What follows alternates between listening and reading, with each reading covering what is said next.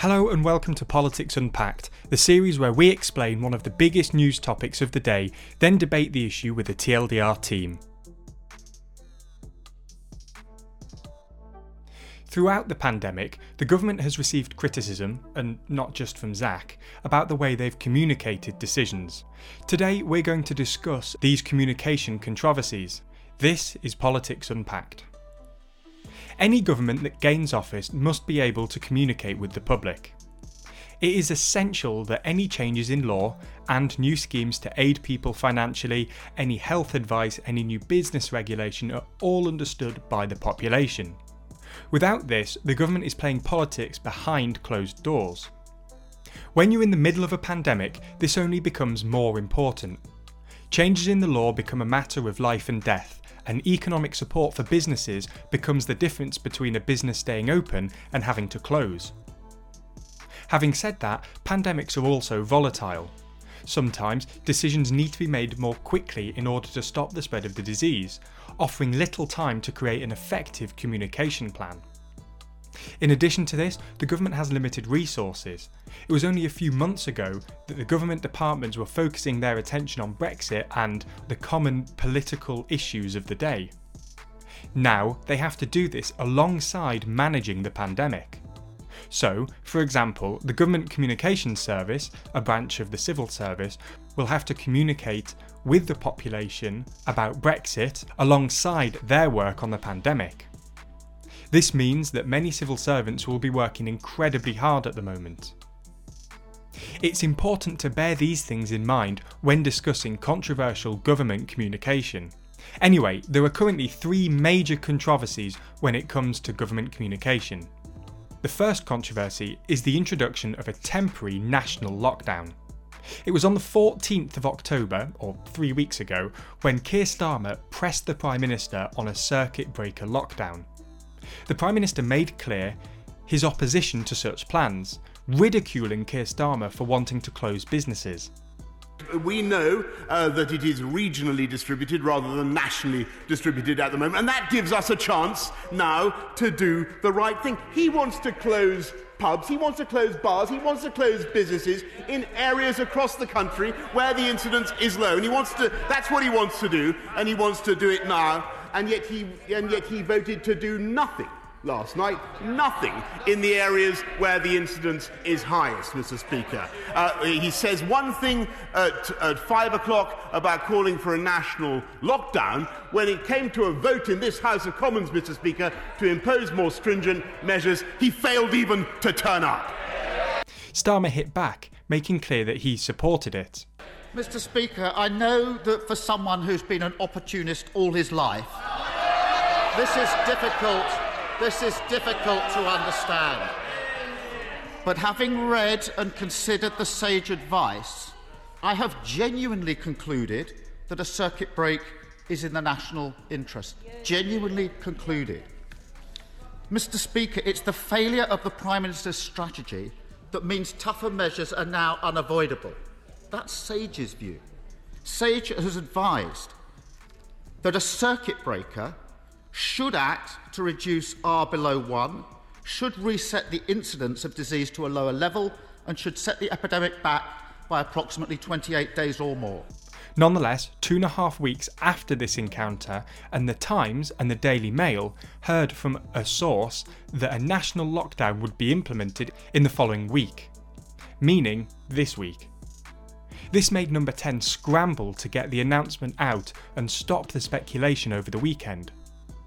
The announcement was originally meant to happen Monday. Instead, they moved it to Saturday at 4 p.m, and then Saturday at 5 p.m. Eventually, the announcement was made at nearly 7 p.m. on Saturday. Obviously, Johnson's views toward a national lockdown had changed a lot since he spoke to Starmer 3 weeks previously. This was prefaced by a telling off from the Speaker of the House, Sir Lindsay Hoyle. Order. Before I call the Prime Minister, I wish to make a short statement. I regret that the main elements of the Prime Minister's statement were announced over the weekend. I understand that the statement was due to be made today, but was brought forward due to the leaks to the media. After speaking with the Prime Minister and Leader of the House, who went to great lengths to reassure me that the leaks were not from Downing Street. I expect the Prime Minister to keep the House updated on this leak inquiry. I also hope that if the leaker is identified, and if a member of this House, that member will make a full apology to the House of the discourteous and unacceptable behaviour. Prime Minister! Mr. Speaker, with your permission, I will make a statement on the measures we must now take to contain the autumn surge of coronavirus, protect our NHS and save lives. There is no alternative but to take further action at a national level. I believe it was right to try every possible option to get this virus under control at a local level with strong local action and strong local leadership. The controversy around this is obviously why Johnson ridiculed the leader of the opposition for backing a national lockdown when he backed one himself only 3 weeks later. Additionally, although the government has said that the lockdown will only last until the 2nd of December, people were beginning to wonder whether the government would U-turn. So it could be extended? Yes. National? Well, we want to be in a position where we can, and I believe that this is likely to be the case, have an approach where if we bring down the rate of infection sufficiently, we can reduce measures nationally and also reduce measures regionally. Clearly then, it wasn't obvious that the restrictions would end on the 2nd of December. This is the second government communication controversy we will discuss. This is a controversy specifically because Gove's statement runs counter to the Prime Minister's statement that, without a doubt, the restrictions will end on the 2nd of December. The third controversy is not quite as recent. This takes us all the way back to the beginning of October, when the government launched a campaign to try and encourage workers to retrain. One such advert caught the attention of the public, and not in the way the government intended. The advert featured the text, "Fatima's next job could be in cyber, she just doesn't know it yet." It was seen as crass and demeaning to those who work in the arts industry. So let's discuss these three controversies with both Zach and Nelson. Okay, so the lockdown that was announced on Saturday after, I think what's fair to say is a car crash of a government announcement, which is probably what we're going to be describing all three of these as, but yeah, we'll see. So Zach, what do you think about what happened on Saturday? I think it was interesting because it was sort of like the exemplification of the sort of the government's communications failure that has been going on for such a long time. And I think it's more than just a simple communications failure. There's almost three distinct types of communication failure within that communication failure. There's obviously the actual means of communication, which is what everyone's focusing on, which is the fact that they leaked it to a select few journalists. So they leaked it to the Times and the Daily Mail, which is obviously notable because it's their favourite newspapers. It's not to all journalists. It's not like a government briefing.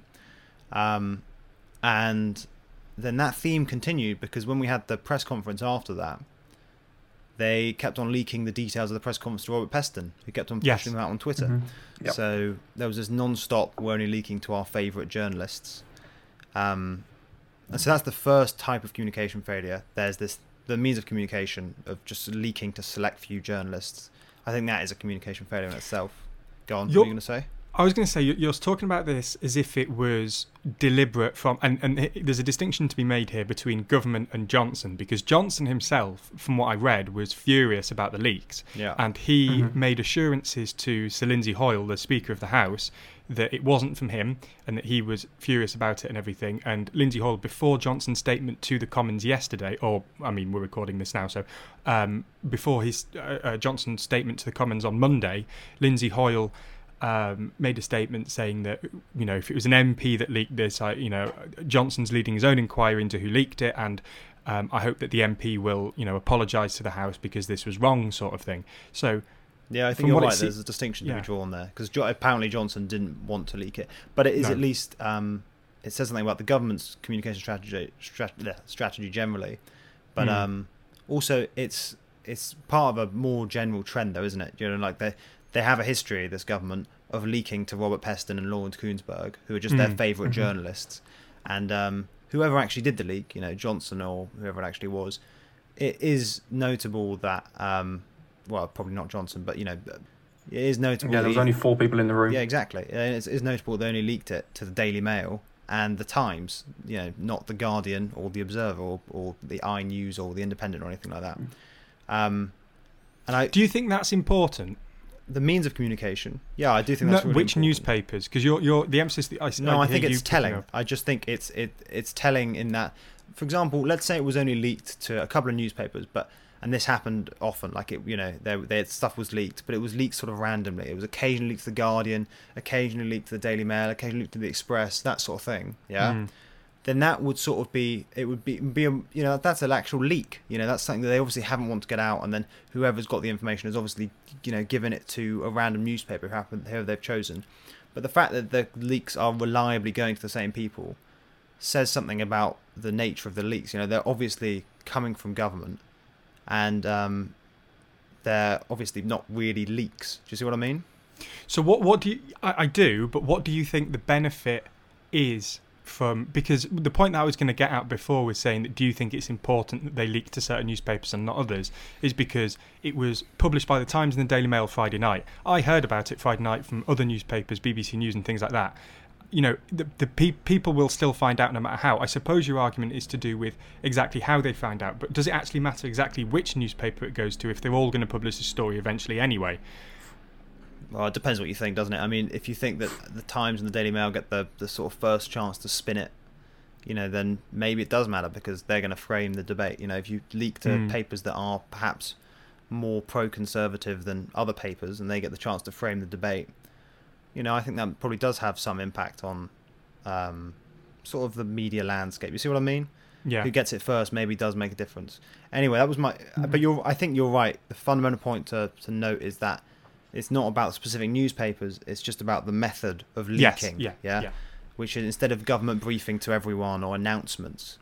So that was the first issue, the means of communication. The second one is the actual substance of the communication, which is what we talked about before.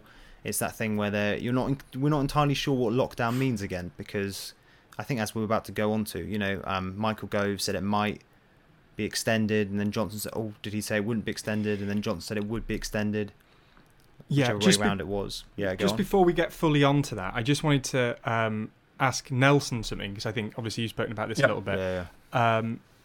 What do you think why do you think it was somebody, let's suppose it was somebody in Cabinet that leaked it, which is what seemingly did happen. Why do you think it was beneficial for Cabinet to leak it anyway, but Johnson is coming out saying that, he's furious that it was leaked? Do you think that that's just Johnson trying to, claim that wasn't his own doing, or do you think that there is genuinely a rift in Cabinet and that Johnson wanted to announce it the proper way on Monday to the public and another minister had their own ideas? Like, what's the benefit to another minister leaking this? I don't know. I think Johnson is genuinely annoyed at what's happened, because from a government standpoint, it doesn't make him look any better that it's been leaked. And it's almost as if Boris has lost control of his own cabinet, because there were only Rishi Sunak, Matt Hancock and Michael Gove were in the meeting with Johnson when this was being discussed. And it's going to be someone who doesn't really like lockdowns, but it's the issue of who has to deal with it. I think the opposite could be true. It could be someone who does like lockdowns, because if you're Matt Hancock and you like a lockdown, you leak the policy, and then it's immensely embarrassing for the government to come to try and, once everyone's gone, oh my God, the government's going to lockdown, to then go, oh no, we've changed our mind. It looked like you guys didn't like it, so we're not doing it. But why voluntarily cause that sense of mass hysteria? Because we all found out on Friday or Saturday that a lockdown was coming into place. No one knew the exact details of when it was going to end, of how stringent it was going to be. So it was all up in the air. Why create that sense of panic for? Yeah, but that's so. Yeah, if Johnson, like in your idea, Johnson has gone, yeah, we're doing lockdown, I'll announce it on Monday, and someone who doesn't like lockdown has gone ahead and broken the story to try and make it look rubbish. Yeah. Or it could alternatively be that they want to, because invariably Hancock was going to have to justify the lockdown as health minister, so it could have been him in sort of a way of making Johnson pick up the A tab. hospital pass for Johnson. Yeah, it's possible. Yeah. I think what is also like possible is that Johnson hadn't decided between lockdown and some sort of like tier 4 thing, regional tier 4 measure. And someone pushed his hand. Yeah, and someone announced Yeah. lockdown to try and force lockdown out of the two. Yeah. I can't think of any other reason than that. Quite I think this honestly. is the most likely. I mean, other than that, because all it does is it adds to this idea that government's lost control. Of the story. Like they've lost control of the how they communicate it. And even if it was deliberately leaked to a paper that they were in favour of, the fact that they had to scramble to put out a briefing, which is abundantly obvious on Saturday that they were scrambling to get this done, which is, through we'll do it at 4, and then a few hours later, no, we'll do it at 5, and then, 7 p.m. nearly, by the time they announced it. So it was obvious that they were scrambling, and I can't see how that's beneficial to government. So yeah, unless it's some kind of like political ploy to get Rishi Sunak manoeuvring his way into PM. It's very possible. But yeah, it's a strange one, and I can't see how I don't understand. Other than that, I can't understand. But that's not to say there isn't another reason. I can't understand it. But I guess we'll see, and I'll be interested to see whether when we do find out, if we find out who leaked it, whether they will make an apology to the Commons. I don't think we will. I don't think we You don't will. think we'll ever find out? No, because there's only 4 people in that room. They're not going to start outing one of them. I mean, also they're so important. Like you can't, realistically, if Johnson found out it was Hancock or it was Gove, he's not going to, hang him out to dry in front of everyone. That's like one of your top 4 men. You're just going to ruin him on live TV. I mean, I don't think that's going to happen anyway. I think that'd be political madness. It might be named to a civil servant to take the political sting Glenn out of it. Cullen. Yeah, Glenn. Think of it references. I love that. Brilliant. Yeah, I don't think. I mean, you're right, Nelson. That'd be pretty mean, wouldn't it, be to pin it on a poor civil servant? Well, they've done it before. Yeah, they have. Very quickly, I'm just going to finish off the thing. I just want to say that I do think there are 3 distinct communication failures here. One is the means of communication, which we've just talked about. 2 is the substance of communication, so the ambiguity over what lockdown actually means. There's ambiguity over whether it counts as gyms. There's ambiguity over whether or not grassroots football is going to happen. And this is again part of a theme. There's that whole guidance versus law thing, where the government hasn't been clear what counts as guidance and what counts as law. And finally, there's a communication failure within the Conservative Party, which is probably what's most important to Johnson, in that his inability to... essentially the fact that Conservative MPs don't know ahead of time what's going to happen. And that is a complete failure of communication and a political failure as well, because that probably costs Johnson the most political capital. Yeah. Because Conservative MPs are furious with him for this sort of thing. Steve Baker and friends are going to be furious Baker, again. It's 1984. Yeah. Yeah. I wonder how many more errors like this it's going to take before he starts referencing Boris Johnson as Big Brother. Oh, God. Could you imagine that? I mean, how much... I think we need a countdown clock to that event. Wasn't Steve Baker a bit receptive to the lockdown? It was Graham Brady that wasn't at all receptive. Oh, was it? Oh, right. From what I've heard about Baker's Steve not Baker, receptive about it either. Baker doesn't like lockdown. Yeah, but he says something like... You can't wear a shirt that says 1984 is 2020 and back lockdown. I don't think that can happen. Also, his Twitter's full of stuff about how they shouldn't be doing it, or at least they should be leaving certain things open. Yeah. Anyway, I think those are the 3. There are 3 distinct threads to that. You see what I mean? And yeah. And linked to that, as you were bringing up earlier, was the Gove thing. Yeah. Does lockdown actually end on the 2nd, or will it be extended? And I think that's an even bigger...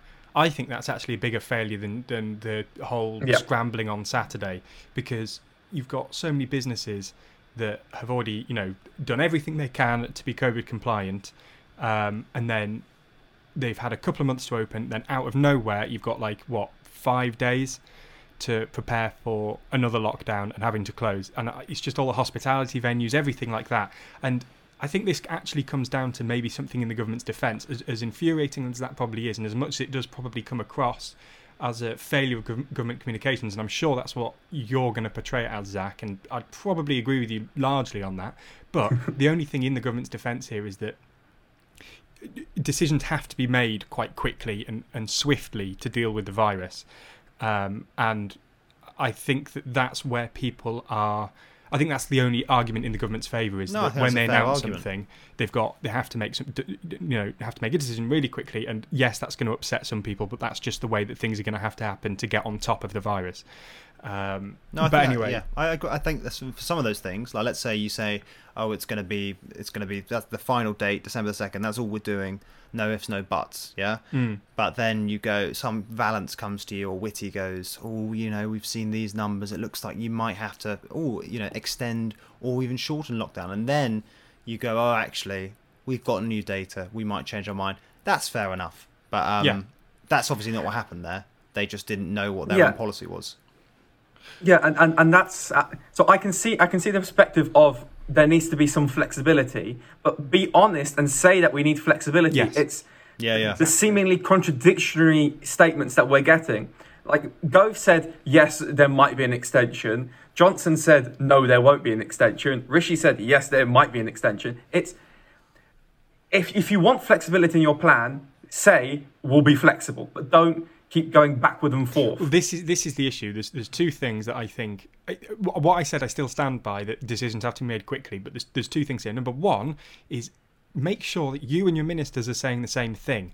Gove and Johnson, whatever your decision, make sure that government comes across as a united front. I mean, that's surely the basis of any government, is that you're all working for the same team, you're all presenting the same message. And that wasn't apparent with Gove suggesting that the lockdown could be extended and Johnson saying unequivocally it won't be. And secondly, don't promise it's unequivocally not going to be extended if there's even a possibility of a U-turn, because all those businesses that are, have taken on staff, promised to pay them, doing all the right things, keeping the local economies going, and then having to close at the last minute, it must be absolutely infuriating for them. And what must be even more infuriating is planning for that winter period, knowing that 2nd of December is when we can reopen, starting to take employees on, doing all of that, only for on the 2nd, after being promised that they were going to be able to reopen, that lockdown would end, that it's then going to be extended. And I just don't think that's a promise that they can make. I really don't think it is a promise you can make if you're going to be informed by the science. Because as you said, Nelson, I can't remember if it was you or Zach that said this, but if Valance or Whitty comes out and says, yes, we're going to extend, the science suggests we're going to have to extend the lockdown, then fair enough, they're going to have to do that. But for all those businesses that worked on the promise that it wouldn't be extended are going to feel seriously annoyed by that. So I don't think that's a promise you can make, and I think they should have stuck by what Gove said on Sunday. It's the same with the furlough scheme. The furlough scheme was extended on the very last day of the scheme, so people had already been let off from their jobs.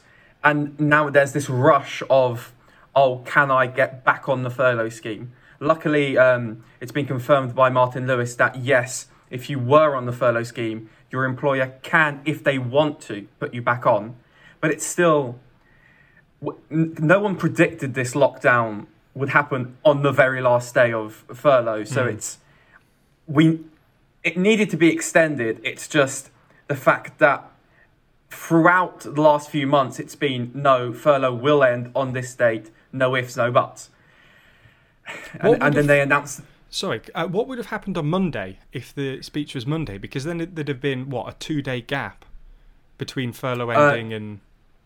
Yeah, so they plan to bring in the new job support scheme that pays a certain percentage of your wages not worked.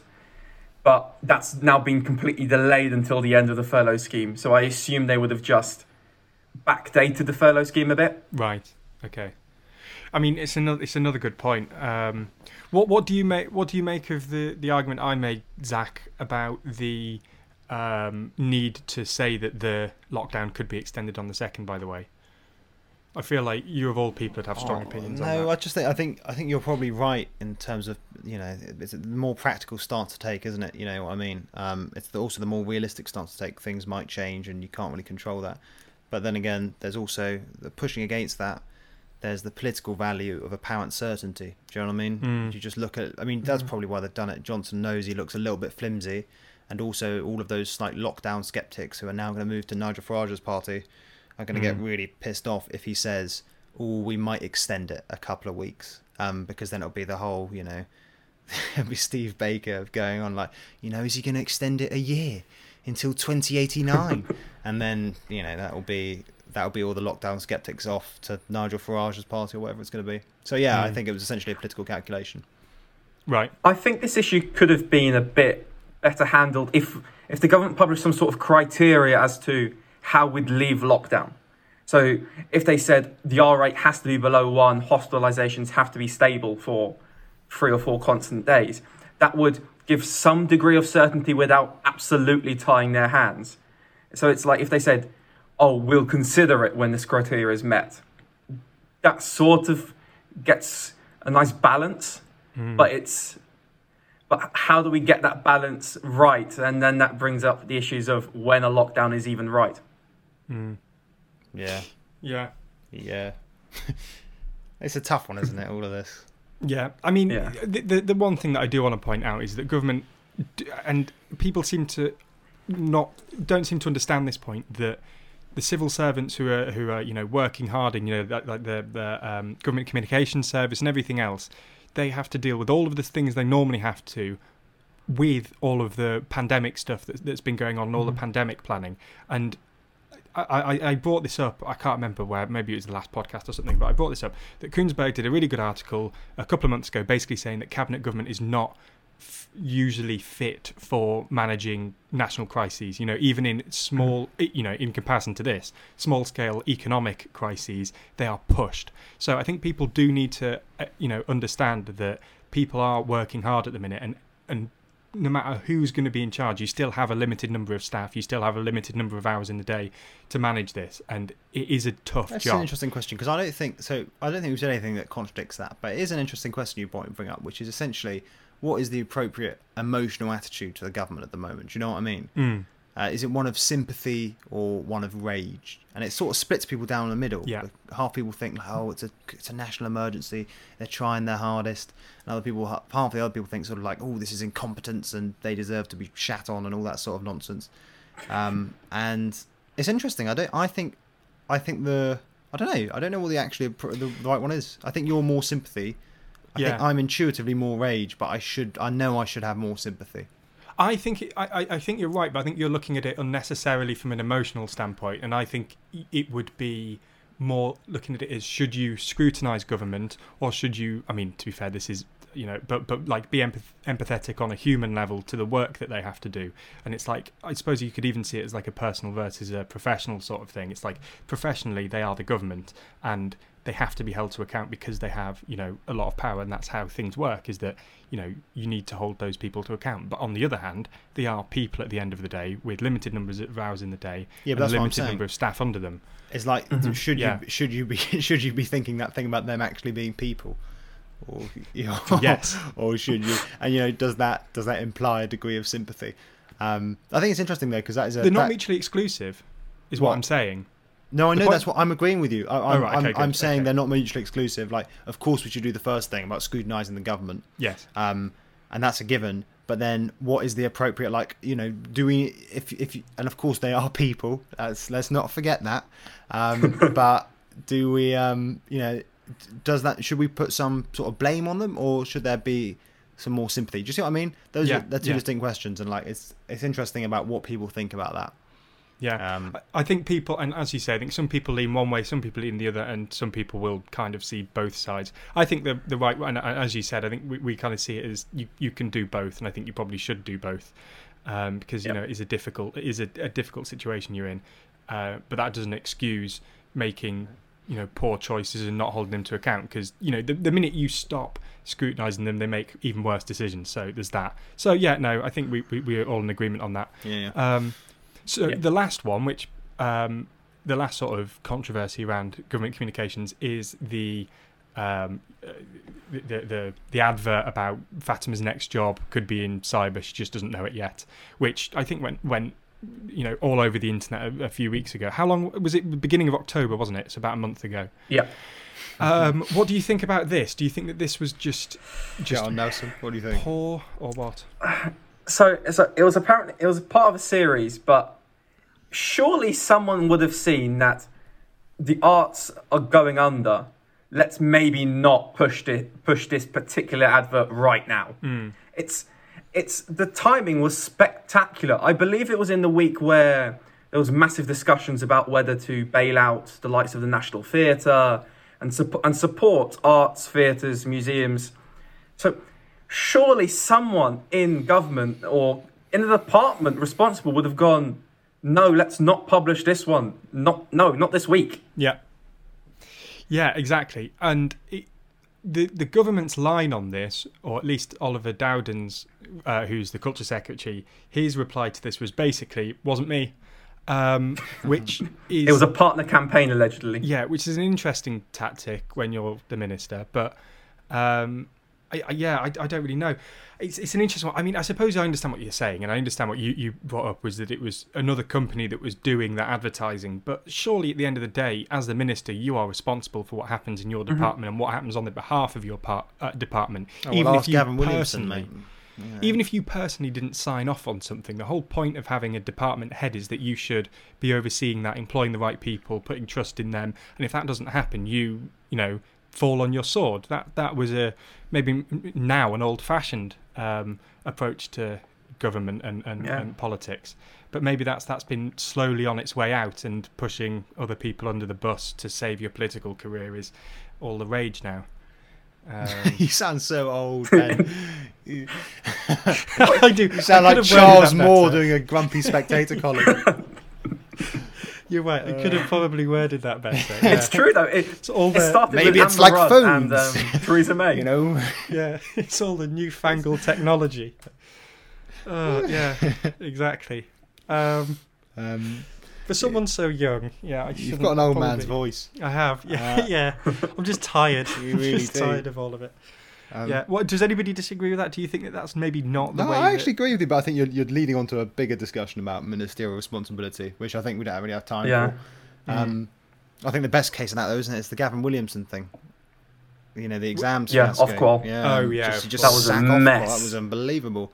But yeah, it's a Johnson thing, isn't it? It's a Johnson prizing loyalty above competence and scrapping ministerial responsibility in the name of loyalty. But I just think that I don't really, not in a rude way, I just don't really care about the ad campaign. I just thought it was hilarious. I thought it was the whole retraining thing was such a classic government blunder into tech. Do you know what I mean? It's just sort of like, maybe you could learn AI and maybe you could become a billionaire in Silicon Valley. I mean, the next generation of tech entrepreneurs could be doing ballet. It's just like such one of those.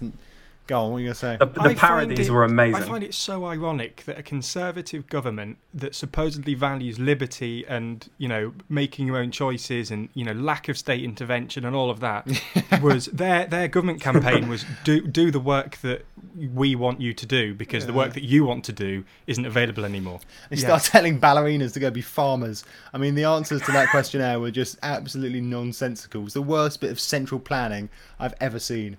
That's part of why it made me laugh so much. Is there is that like the Conservative government trying to do what is sort of like central planning and central plan. Yes, exactly. It's so entertaining. But the irony was clearly lost on them as well. They've done some good ones though. There've been some funny moments over the pandemic. At some point. Maybe something a bit more cheery than me just depressingly talking into a microphone about the good old days of ministerial responsibility. The good old days. But no, I just, as you say, I think that one of those blokes who sort of bangs their mic when it's not working. Is that what we hear at the start of the podcast? I've just edited out the bit where I'm tapping the webcam to see if it was working. You get your grandson in to plug in the USBs. Yeah, exactly. It wasn't plugged in. Actually, I'm not even kidding. Last time when we recorded this, I was halfway through it. I was halfway through talking, then I noticed that the plug for the microphone wasn't in, and we'd been recording halfway through it, and I had to try and act as if everything was okay. So if the audio was slightly off in the last one of these, it was because I know. And if you actually watch the video, you might even be able to notice me looking at it and losing my train of thought. So yeah. I think that's probably good enough though. Yeah. But so that's it. Hope you enjoyed this episode of Politics Unpacked. Join us next time where I hopefully remember to actually plug in the microphone and hit record.